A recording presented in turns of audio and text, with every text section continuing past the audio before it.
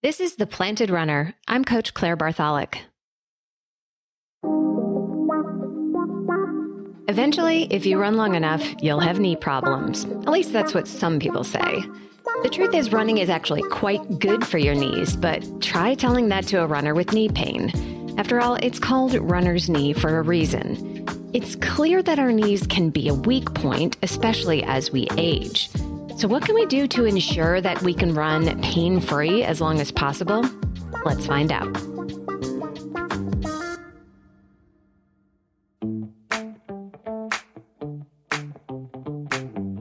Welcome to The Planted Runner. I'm Coach Claire Bartholic, and my mission is to help you improve your running, your mindset, and your life with science-backed training and plant-based nutrition. On today's show, I'm joined by Doctor of Physical Therapy, Katherine Campbell. You'll learn why the structure of our knees can lead to pain despite our best efforts, how we can strengthen our entire body to avoid knee pain in the first place, and she'll even reveal how to improve your lunges and squats, even if they cause you pain right now. So if you're a runner with knees, they might just be a little stronger by the end of the episode. And speaking of the end of the show, I'll reveal this month's winner of our Apple Podcast Review Contest right after the Mental Strength Minute. One lucky listener will get a free signed copy of my book, The Planted Runner, Running Your Best with Plant-Based Nutrition. You can enter to win next month simply by writing a review on Apple Podcasts. I choose a new random winner every month.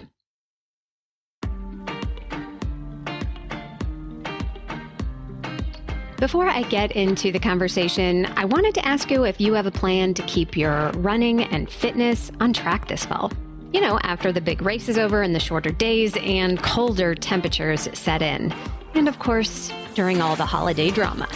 Instead of relying on motivation or going at it alone, come join an amazing group of runners just like you on my PR team. It's a virtual running team and so much more. You'll get a truly custom plan for all your running, strength, mobility, mental strength workouts, and more, all based on your fitness, goals, and lifestyle. You'll get all your questions answered by me and our super supportive team in a private online running community. And the coolest part is that you get access to my exclusive weekly private podcast just for the team. I answer questions on the show, give training advice specific to you and the rest of the team, and you can even stay anonymous if that's more your style. It's really the sweet spot between just getting a DIY plan and full-on private coaching, even though you'll get lots of individual attention if you want it. All for as low as $75 a month. It is the perfect way to stick to your goals for the rest of the year and beyond. Not to mention, it's a ton of fun. Team spots are limited, so sign up today at theplantedrunner.com/group. That's theplantedrunner.com/group.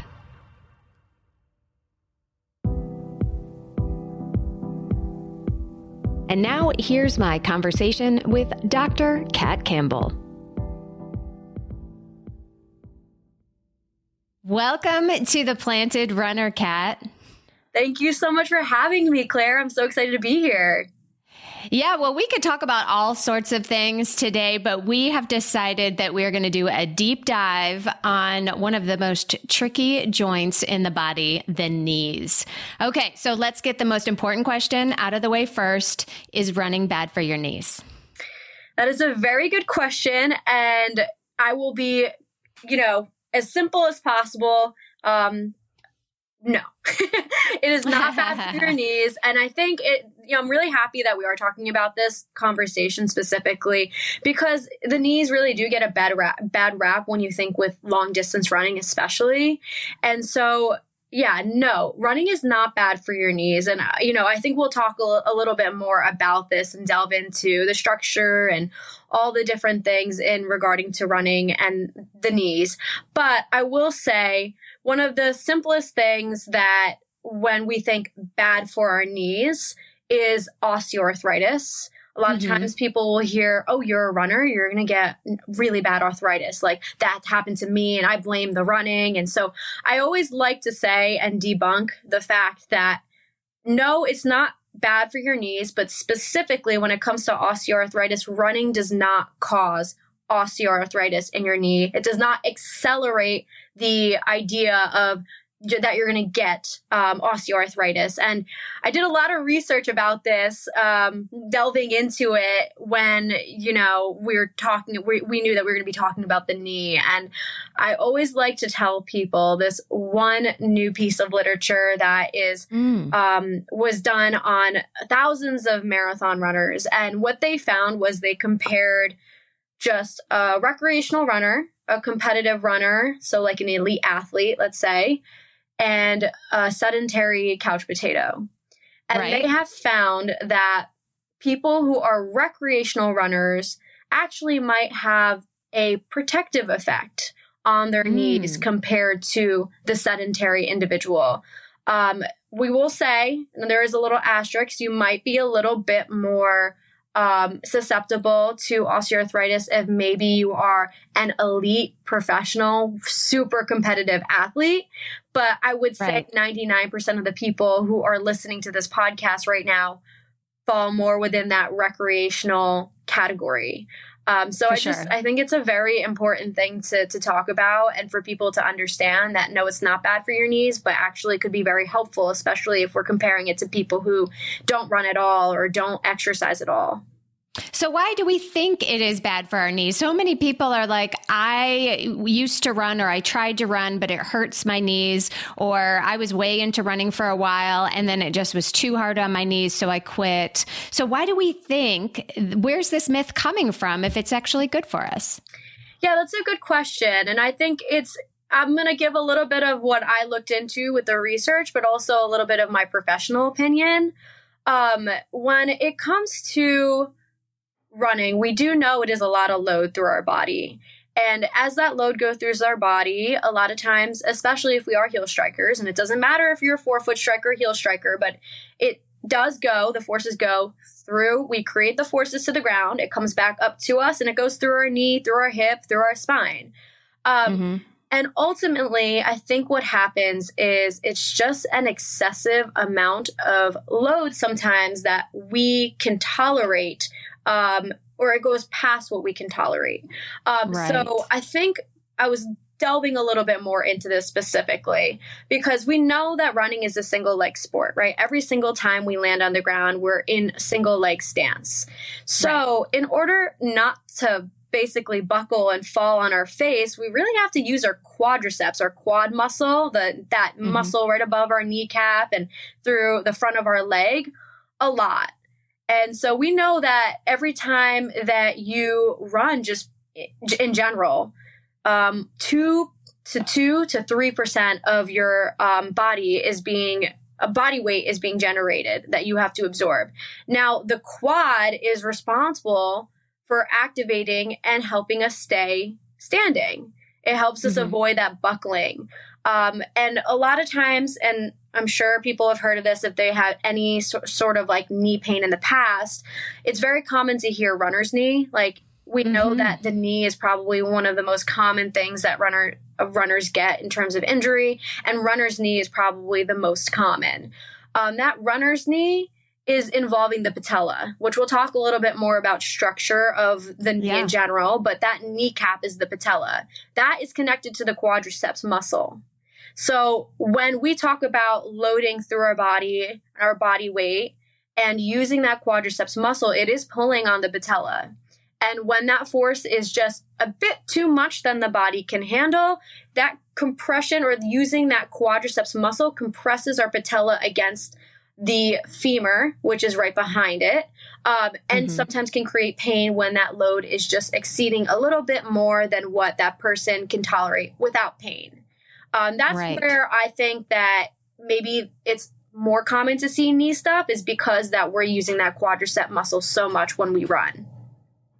Okay, so this is a matter of too much too soon, or is this a matter of form, or what exactly is happening? Yeah, it's a good question as well, because I think there's not too much literature talking about running form and kinematics just yet. If you ask me my professional opinion as someone who is a physical therapist, and really drives and utilizes the gait analysis as a big part of how I treat my runners, I would say that form is definitely going to be a factor.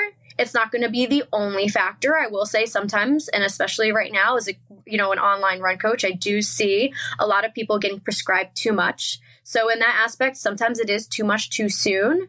But other times what I'll see is either overstriding, which is taking that large step outside of our center of mass, which I always like to tell people, our center of mass is our most stable spot. Like that's how we maintain balance. When we take that large step, which is basically our hips, that basically creates a braking force. So if you think about like if you sprint on a track and then you want to go quickly stop yourself, what are you going to do? You're going to lean back. You're going to take large steps. You're probably going to just really make sure that you're upright and either leaning back, right?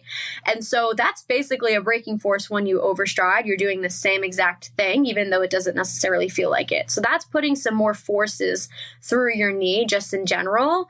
But other times too, I look at things like, I'm going to try not to get too technical here, right? But we look at the hip too, that can totally affect the hip and the foot ankle complex can totally affect the knee.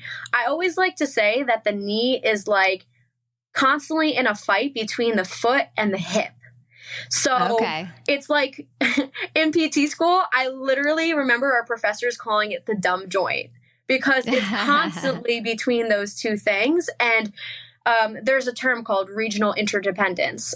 Basically, what you need to know, and everyone has probably assumed, is the way the body can compensate can cause other things to happen in a different area. So just because it's the knee that you're feeling doesn't mean that there might be impairments in other parts of the body that you need to work on. So when I look at that running form, sometimes I'll see that hip drop, which is called contralateral pelvic drop, and puts your hip in some relative what is called adduction. So that like that long femur bone, that long bone, in kind of inwards towards our hip.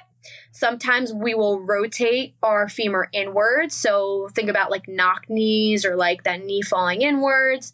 And those movements, especially when you're in single leg stance, can put some more forces through the knees. So it might not be a volume thing. Maybe the volume is okay and you're progressing it really slowly. But when you think about the form, maybe the form is actually adding a little bit extra stresses to that knee than it would usually be if, let's say, you didn't have that.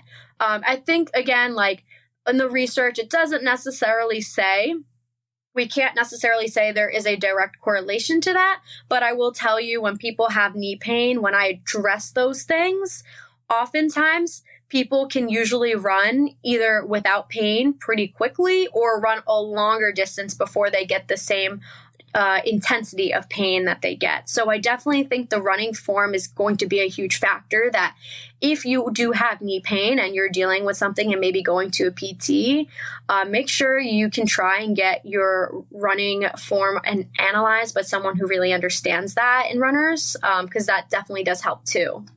Yeah, for sure. I think there's a lot of confusion about exactly what's going on. So the structure of the knee. So we all know about the kneecap. We, non-medical people, we know that there are tendons and maybe ligaments and like it's all kind of attached in there, and we understand that the force is going through it every time we take a step. But what are the things that could go wrong, with the structure of the knee? Is this a tendon issue typically? Is this something else? Yeah. I mean, if we're talking about the typical thing that runners get, which is runner's knee, it is not a tendon. It's not the meniscus. I mean, there's a bunch of different things in the knees, right? We know the ACL, the MCL are in the knee. We know the meniscus is in the knee. We know that there's the patellar tendon and the quad tendon are all around the knee. When we talk about patellofemoral pain syndrome, aka runner's knee, we don't exactly know the process. There used to be what was described as like a maltracking problem, where we have the patella. Behind the patella is the femur, so the biggest bone in our body, that big, long leg bone. And we have the end part of the femur, and then we have the beginning part of the tibia, which is our shin, shin, basically the shin bone. And those are the three bones that make up the knee. And so it really is going to depend. But when it comes to patellofemoral pain syndrome, what we know is that there's a lot of compression happening through that kneecap, pressing against that femur, so that long bone that can create pain. And honestly, to this day, they still don't know exactly what it is that causes the pain structurally. We know that there is some nerve fibers in there that probably are creating that sensation of pain. But when you feel patellofemoral pain syndrome, it's also called PFPS, or that runner's knee, it doesn't necessarily mean that, you're damaging your meniscus, you're creating osteoarthritis by doing that. They don't necessarily know, but it really depends on the knee pain you're having.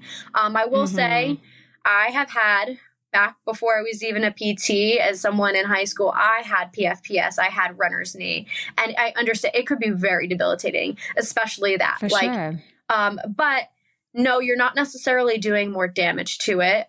It all depends on the structure of what knee, what's going on with your knee and what you're feeling. Yeah. So obviously we want to prevent this. And if we get it, we want to treat it. So are treatment and prevention the same thing?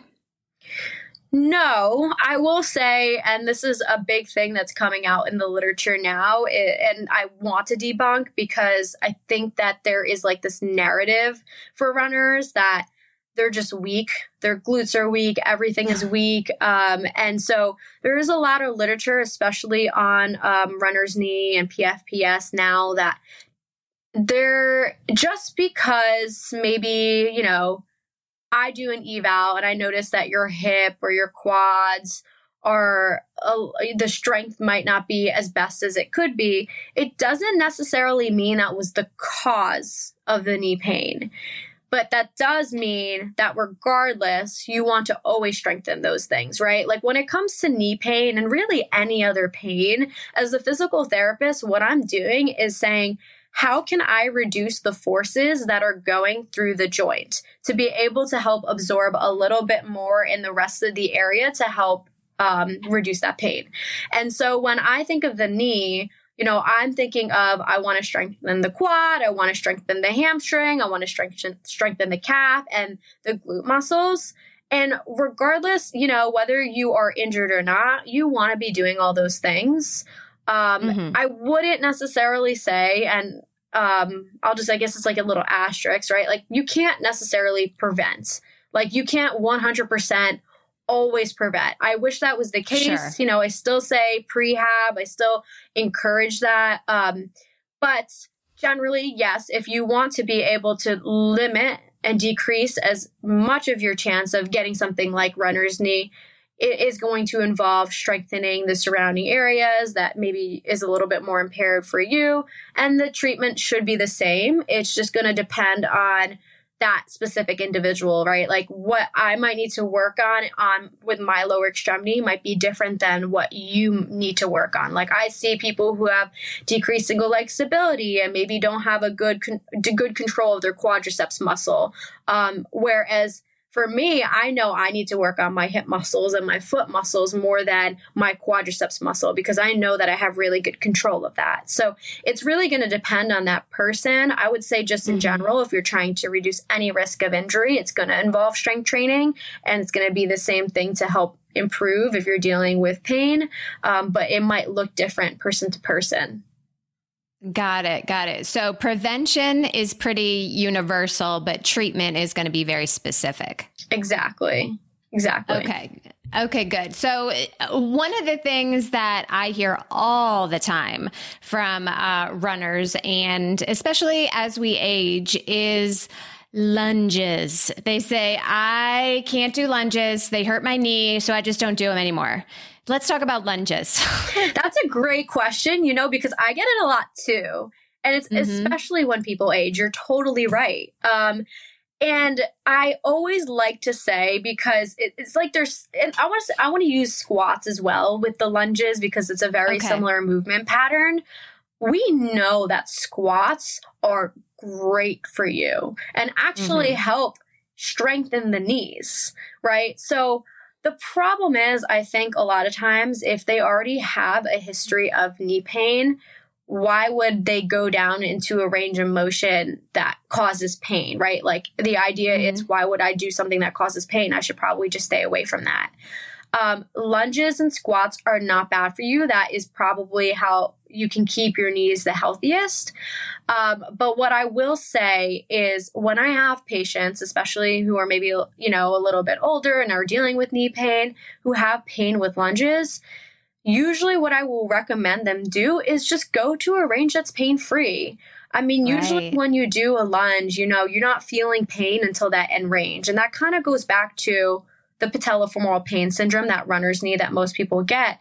The compression that we have that goes through our patella, the kneecap, and to the back of that femur, behind it, the femur, we know that there is an increased amount of compression forces the deeper you go into a squat. So if you're going through something like runner's knee or patellofemoral pain syndrome, doing a 90-degree squat is going to probably hurt, just like prolonged sitting in a car, or like if you're, in class or you're at work, is going to hurt too, because you're at 90 degrees of knee flexion, that knee bend. So oftentimes with that lunge and with the squats, I'll just say, okay, do a quarter of a squat. Just do what you can with at least less than 3 out of 10 pain. Because oftentimes the more reps they do and as they strengthen it through a pain-free range, you'll notice that if they consistently do it, they'll be able to go down lower and lower and lower until eventually they reach that 90 degrees. Yeah. And sometimes there's modifications that you can make, or different types of lunges, for example, that will be more pain-free. So, if you can't do a forward lunge, maybe a back lunge or a static lunge would actually help. Have you found that to be true? Yeah. I'm glad you mentioned that, because that's totally true. I have people, I had a patient 2 weeks ago who he had a little knee pain after doing forward lunges, which is going to increase a little bit more of the forces through the knee. It's going to be a little bit more stimulating on that patellar tendon. So what I said was, the next time I saw him, because he was kind of hesitant to do those forward lunges, let's do split squats or let's do static lunges up and down. And he noticed, he was like, I was kind of scared to do this, but actually it feels completely fine.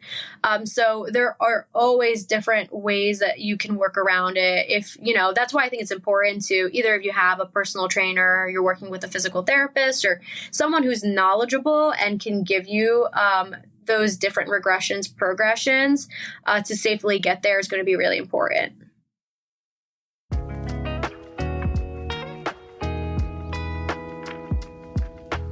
When you're a busy runner, it's not easy to get in all the running and training you need. On top of that, planning and preparing all the nutritious meals and snacks required to fuel you as an athlete can become an extra burden. So make it simpler on yourself and just make a shake after your workouts with the highest quality plant-based protein powder you can buy, Neurify by Prevenix. But don't just take my word for it. I recommend Neurify to all my athletes, and here's what Julietta had to say about it. It's been a month since I bought Neurify, and I'm super satisfied. This protein powder is my way to go after every run, especially those days when I cannot have breakfast immediately after my workout. I use Neurify. No GI issues, and it keeps me full until my breakfast. Highly recommended. So if you are ready to finally and deliciously hit your protein numbers, head to Prevenix.com and use my code PR15 for 15% off your entire order. That's Prevenix.com, code PR15.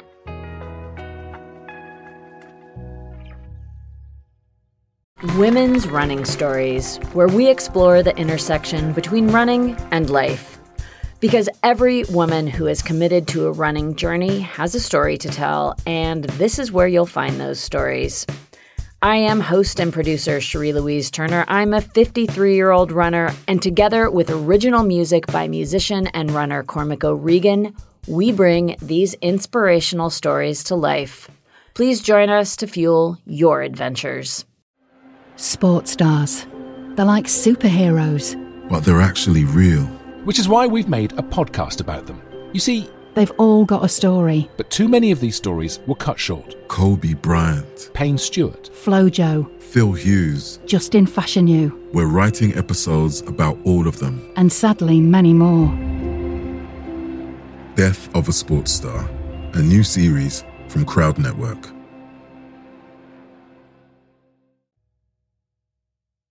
Yeah, absolutely. So what about mobility? Because, that seems to be more popular these days, thankfully, because it's important. But, doing some exercises that aren't specifically strength, but are targeted at getting a bigger range of motion. Is that important for the knee, especially for runners?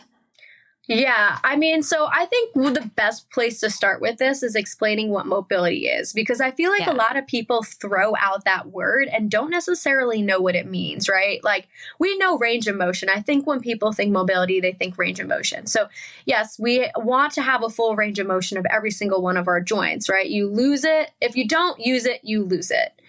So I think everyone should be doing mobility training, but what is important to understand what mobility is having full range of motion actively throughout that joint.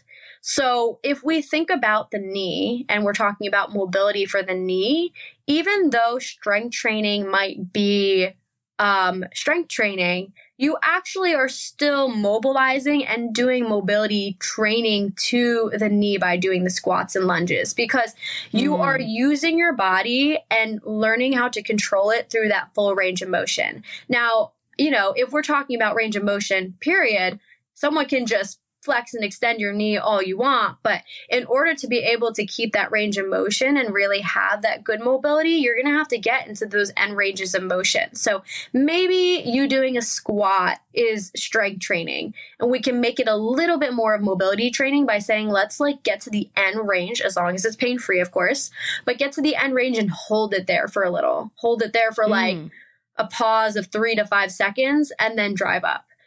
That's going to help you control through that range of motion instead of just worrying about specifically strengthening it. But you're usually going to get both, especially with the knee. It really only does mainly flexion extension with a little bit more of small movements. But really, we only do flexion extension with that knee compared to the hip or the shoulder, where we really get a lot of motion in those areas. Okay, so that's good. We're getting 2 for 1. We don't have to do my mobility training today or whatever, as long as we are going as far as we can go pain-free in our strength training, we're doing okay. Exactly. Okay, well, that's good news. So what about creaking, popping, noises? You get up from your desk, you've been working at the computer, and all you hear is cracks and pops and all. Is that something that is bad? Is that a sign of anything? Yeah, that's a good question, because people are always scared of that too. It's not a sign of anything bad. Oftentimes, and especially going back to the people who are maybe a little older, that's when they get really scared. They blame their age for that. When I tell them all the time, I'm like, I'm 26 years old and my knees crack all the time. It's fine. People will crack their fingers, their shoulders will crack every once in a while. And I always ask, when that does happen, first and foremost, does it hurt? And most of the time, people say no. And when that's the case, I say, don't worry about it. All that creaking, cracking, it's called crepitus, that those noises that you hear, is really just air moving into a joint. And when you move the joint, that air bubble is popping. It's just air, especially if it doesn't hurt, it should be fine. Now, if we're talking about something like a meniscus, right? I have a couple people right now who have a meniscus tear. They might say there's cracking, but they also feel catching, there's something catching in their knee that kind of stops them in their tracks. That's when I'll start to say, okay, maybe this is a little bit more meniscus.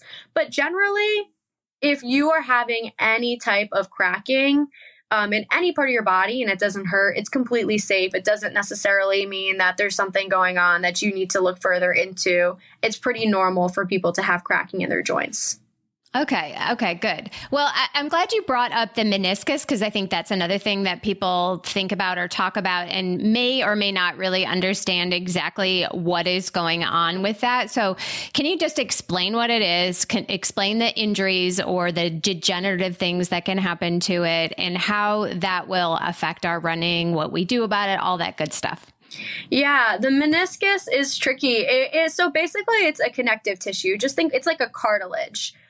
We have our femur, which is that long bone, and then we have the tibia.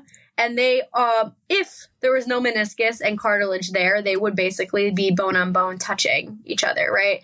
That meniscus is inserted right in between both of those things, and it helps with shock absorption. To be able to, when we pound on our joints, when we're jumping, when we're running, it just helps with that shock absorption through our body. When people tear a meniscus, they might feel some like clicking, catching, and usually what I always like to tell people too, because I think when you have a meniscus tear, there's different ways of treating it. Like sometimes people will take the whole meniscus out. Sometimes people will like trim it, or sometimes people will just, some people will just keep it. And I've had a lot of people who actually have meniscus tears who are completely fine running. Wow. So yeah, it just really depends on the situation and like to what level are they trying to do whatever their sport is, how much of maybe like twisting or cutting are they doing? Cause that's a whole other aspect. But in the sport of running, I mean, especially if we're talking about road running, it's pretty straight with the exception of a couple of curves here and there. So I think, yeah, in terms of the meniscus, there's definitely different ways to treat it. And I think if you are dealing with something like that, talking to a doctor or the right medical professional is going to be the first step. But it is definitely possible to have a meniscus or have a meniscus tear that you can just treat conservatively and still run and be pain-free. Okay, good news. So what do we do when we're in pain? This is kind of a controversial subject, so I always like to bring it up. I have my own opinions too. Should we ice when we're in pain? Should we take NSAIDs like Advil and Tylenol? Should we use heat? What does the doctor recommend for painful knees? That is a good question because I get that stuff a lot too. And I will always say as a PT, like I'm sure you've had many PTs on here before, but everyone always says it depends as a PT. But it truly does. It depends on the situation. It depends on the person. It depends on what works for them and what feels good for them. So when we're talking about, let's start with like ice, there is some new literature showing that possibly doing some ice before, let's say if you're dealing with like something painful, it could help with an analgesic effect, like reducing some of the pain before exercise. But there's an asterisk there, right? You don't want to ice and then go run a marathon or try to do like peak performance because that's actually going to hurt your performance beforehand. Ice is also tricky too because it depends on the structure of the knee we're talking about. I mean, if we're talking about runner's knee, that might help with the pain. If that helps with the pain, good, great. But when we talk about tendons, I've had people who have patellar tendonitis and ice and they like it, but oftentimes tendons don't like cold. They actually hurt more when it's cold. So if you're going to ice your knee and you have patellar tendonitis, it might actually hurt more. It's going to stiffen up a little bit more. And so it's all going to depend on that situation, right, too. When we talk about NSAIDs, I think, and I actually looked into the research with this a little too, it is good to take NSAIDs when it's acute. The first 2 to 3 days, if you have an acute injury, that's completely fine. But the problem is when people take consistently or chronically NSAIDs. It does not improve your performance. It actually might hurt it a little. And it's not necessarily doing anything because when we talk about inflammation, I think there's like a bad rep to inflammation. And sometimes, yes, it might be a little warranted to try and reduce inflammation if it's sitting there for, a long time. But early on in the acute process and when you are hurt, inflammation is actually a good thing because that's how all the nutrients are getting to the area to try and heal it. So by taking an NSAID, you're kind of removing that process, which could actually, again, if you're taking it long term, could hurt you more than help you. Now, I always say, like, it depends, but I just wouldn't do that consistently, and I wouldn't use that as the answer. And when it comes to heat, I think it kind of goes along with ice. It really depends on what you're dealing with. I love when people have something stiff, like we talk about the tendon, or like maybe like a muscle strain in the quad area. That heat could be helpful in just relaxing the muscle because it tends to stiffen up, and that will help too. But it ultimately, at the end of the day, all that matters is that you reduce the pain and it feels good for you. It's all going to be subjective to the person. I just, in terms of NSAIDs, I definitely would not take them consistently. That's for sure. Yeah. Okay. Good advice. Thoughts about KT tape. So, we see runners all the time have, this colorful tape all over their body, on their knees, on their shoulders, on their ankle. And, a lot of runners have never used it before, don't really know what it does. And is there any proven use for it for the knees? Yeah, I don't think there's in the literature per se, I don't think there's a specific thing saying this is exactly how it works and it 100% is going to work for everyone, right? But I think a lot of patients I have benefited from the use of KT tape for pain, to be able to still do their sport and maybe help assist with a muscle, maybe help with some inflammation, maybe help with some support, like we're talking about the knee joint, like around the knee. So it all depends on the person. And usually what I will do is, if it helps you, especially if we're talking about someone who's racing and maybe has a race upcoming and they're dealing with pain, if it's going to help them run, who am I to say that they shouldn't use KT tape? So what I usually will do is say, let's try it. If you feel like it helps and it works for you, great. Especially if you have this race coming up, let's do it. And if it doesn't, all right, we tried and we did everything in our power to make sure you're feeling as good as possible for race day. I will say that KT tape is not the answer. So a lot of times people will say, I have knee pain and I want to have KT tape on forever.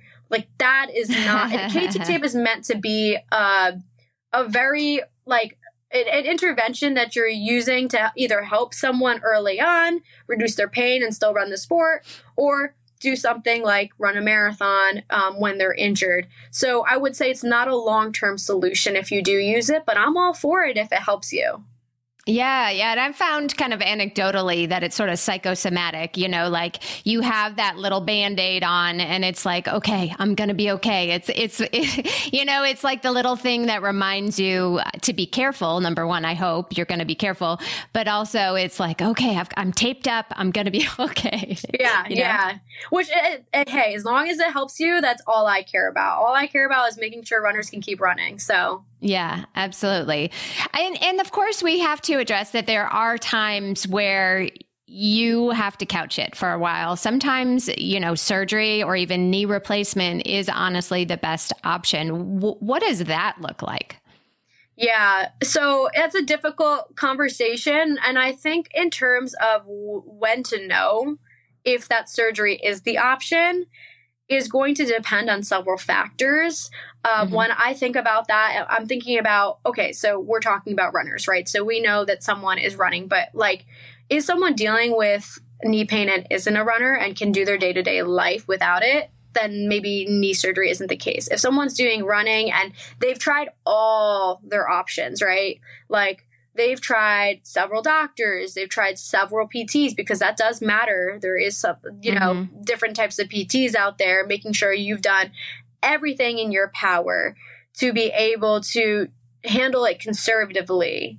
And you're still having pain either at rest, with walking, or a lot of pain with running, then I would say that is the time to maybe see if surgery is an option.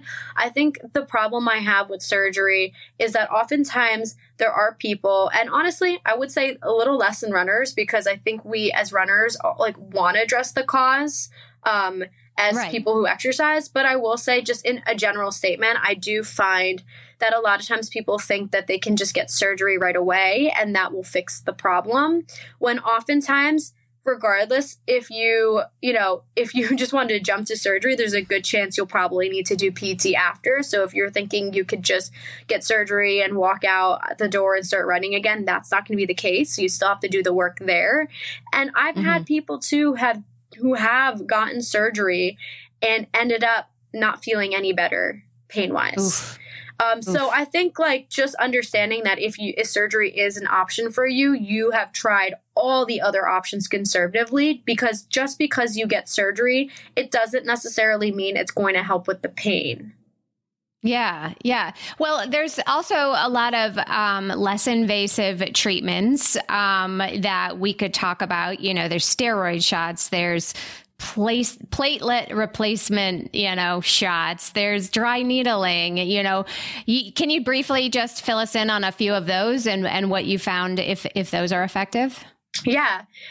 So in terms of, platelet rich plasma, which is also called PRP. That's what I meant to say. Yeah. So that one and cortisone are definitely, I would say, like if we're talking about the knee joint, like the meniscus or osteoarthritis, if we're talking about that knee joint, those are probably the most common two things that people will try to do.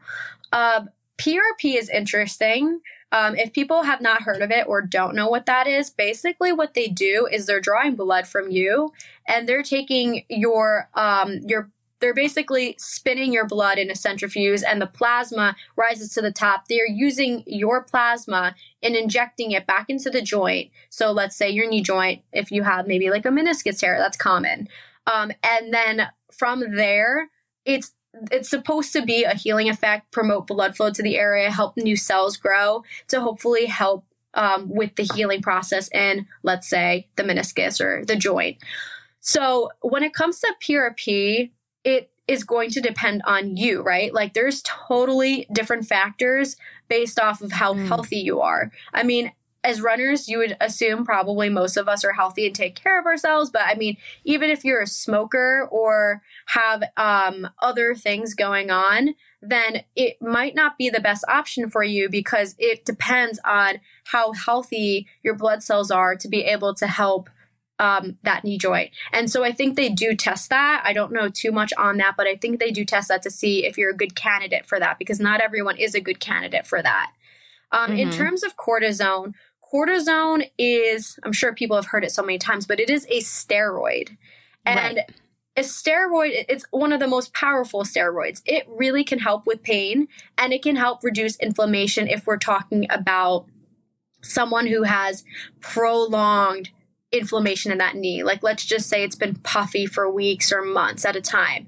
At that point, yes, we want to reduce that inflammation, especially if it's painful. So cortisone is good for that.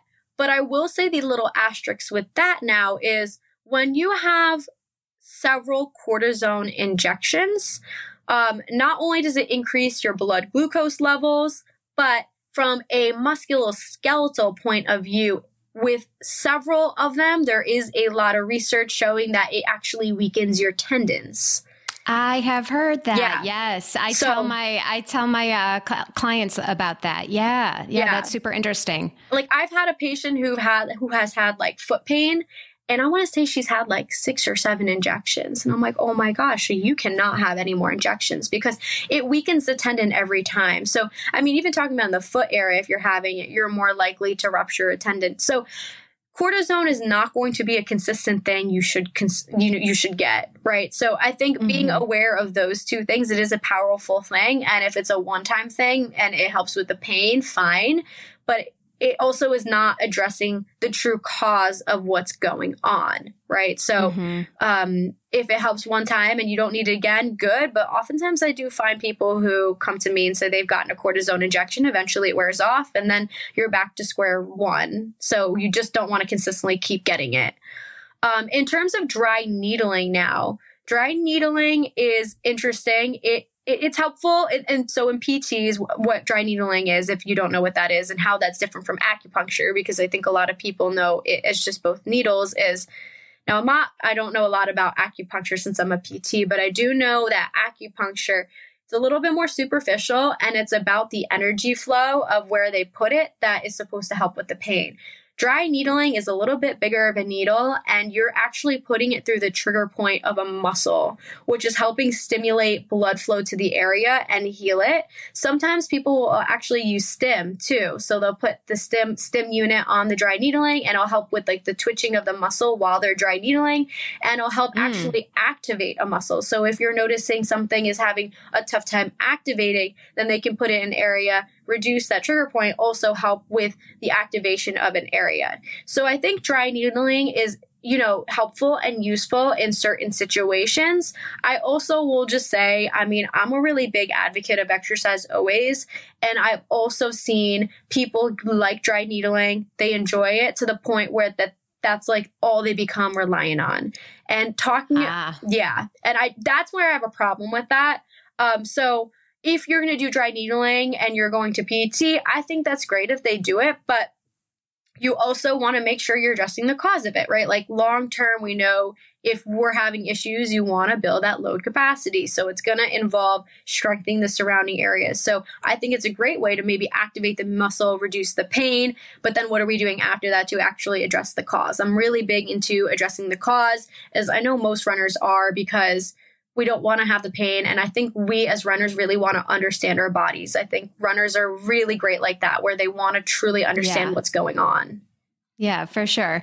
Well, let's not have this all be doom and gloom. I'd love to hear if you have a story of someone you've worked with who came to you with knee pain and is now on the other side running again.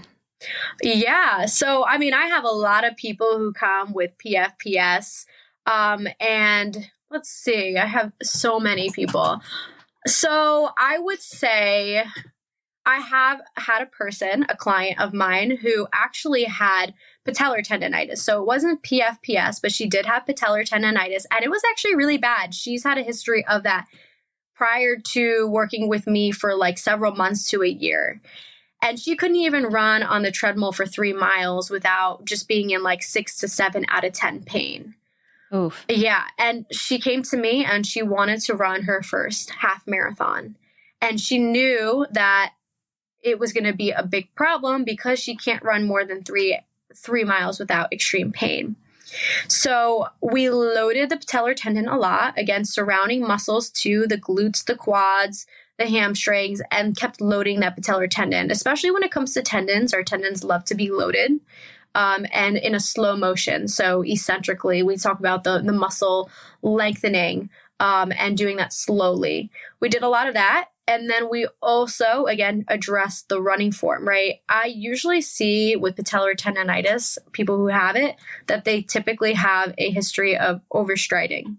So I got her on our run analysis system. We have a 3D run analysis system at my job. And we checked out her running form objectively to see those numbers. And turns out she was an overstrider.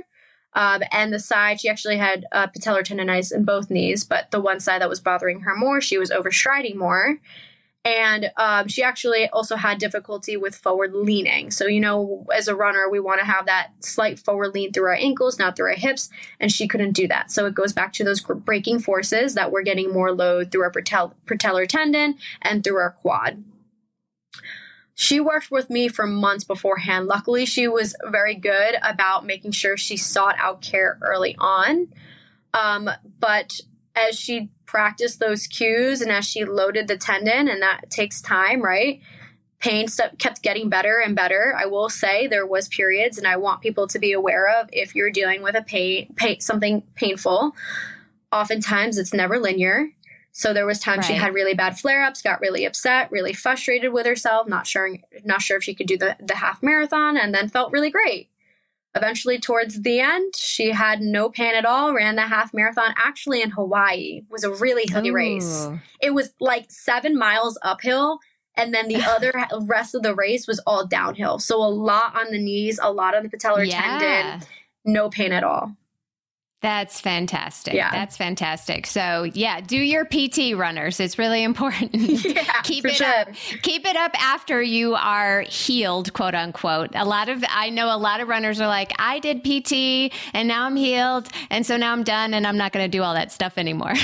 Yeah, definitely keep up with your PT. I always say that too, because a lot of people will do that and then they end up with the pain again. Keep growing, just like you're running. Like if you have a base mileage, you want to keep building it up. Do the same with your strength. Perfect. Well, I think that's a really good place to wrap it up. So tell everybody where they can connect with you. Yeah, for sure. So I'm pretty big on Instagram mainly, but I do have a TikTok too. Both of those handles are runwithkat_DPT. If you have any questions or just any comments about today, feel free to reach out to me. I always love connecting with all of you guys. I also have a podcast of my own. It's called The Run with Kat Show on all the major platforms as well. So if you wanted to have a little bit more information on that aspect too, you can go on there. And then if you want to inquire about coaching or any other questions, you can head over to my website, which is the runwithkat.net. Perfect. Well, we will have all of that in our show notes, as most of the people listening to this are running right now. Well, thank you so much, Kat, for being on the Planted Runner today. Thank you so much for having me, Claire. I really appreciate it. And now it's time for the Mental Strength Minute. Fortify your mind in 60 seconds or less. Today's topic is, yes, you can. The simple mantra, yes, you can, is incredibly powerful. We often don't give ourselves enough credit for the work we've done to get here, and we usually have more to give than our minds would believe. Simply repeating, yes, you can, to yourself when running gets hard can be enough to quiet the doubting thoughts and amplify the encouragement. To make it even more effective, add your name. When I say, yes, you can, Claire, my brain hears this as an outside voice instead of an inner monologue. We are often more likely to believe others when we're doubting ourselves. Yes, you can.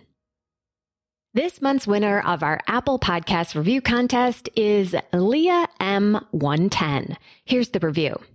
Cheers to year 2, 5 stars.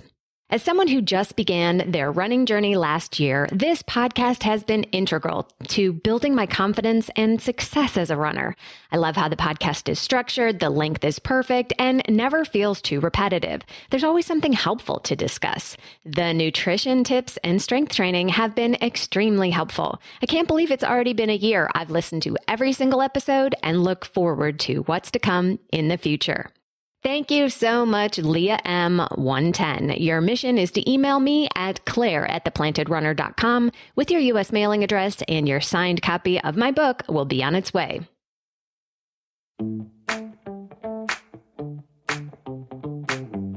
Thank you for listening to The Planted Runner, part of the Evergreen Podcasts Network. Don't forget that you can win a copy of my book for leaving an Apple Podcast review, so be sure to write yours right after your run today. Reviews are the #1 way to boost this show's reach, and it's a great way to tell me what you'd like to hear next, because I read every single one. Have a great run today.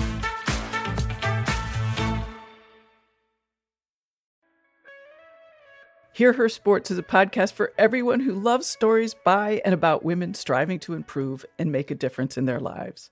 I am your host, Elizabeth Emery, a former professional cyclist. In every episode, I introduce a female athlete or woman in the business of sport through a thoughtful conversation about who they are and the terrific work they're doing. My guests and I explore the glorious and frustrating issues in sports, history, equity, training, nutrition, and so much more. Join us for inspiration, for community, and for love of being a strong, athletic woman.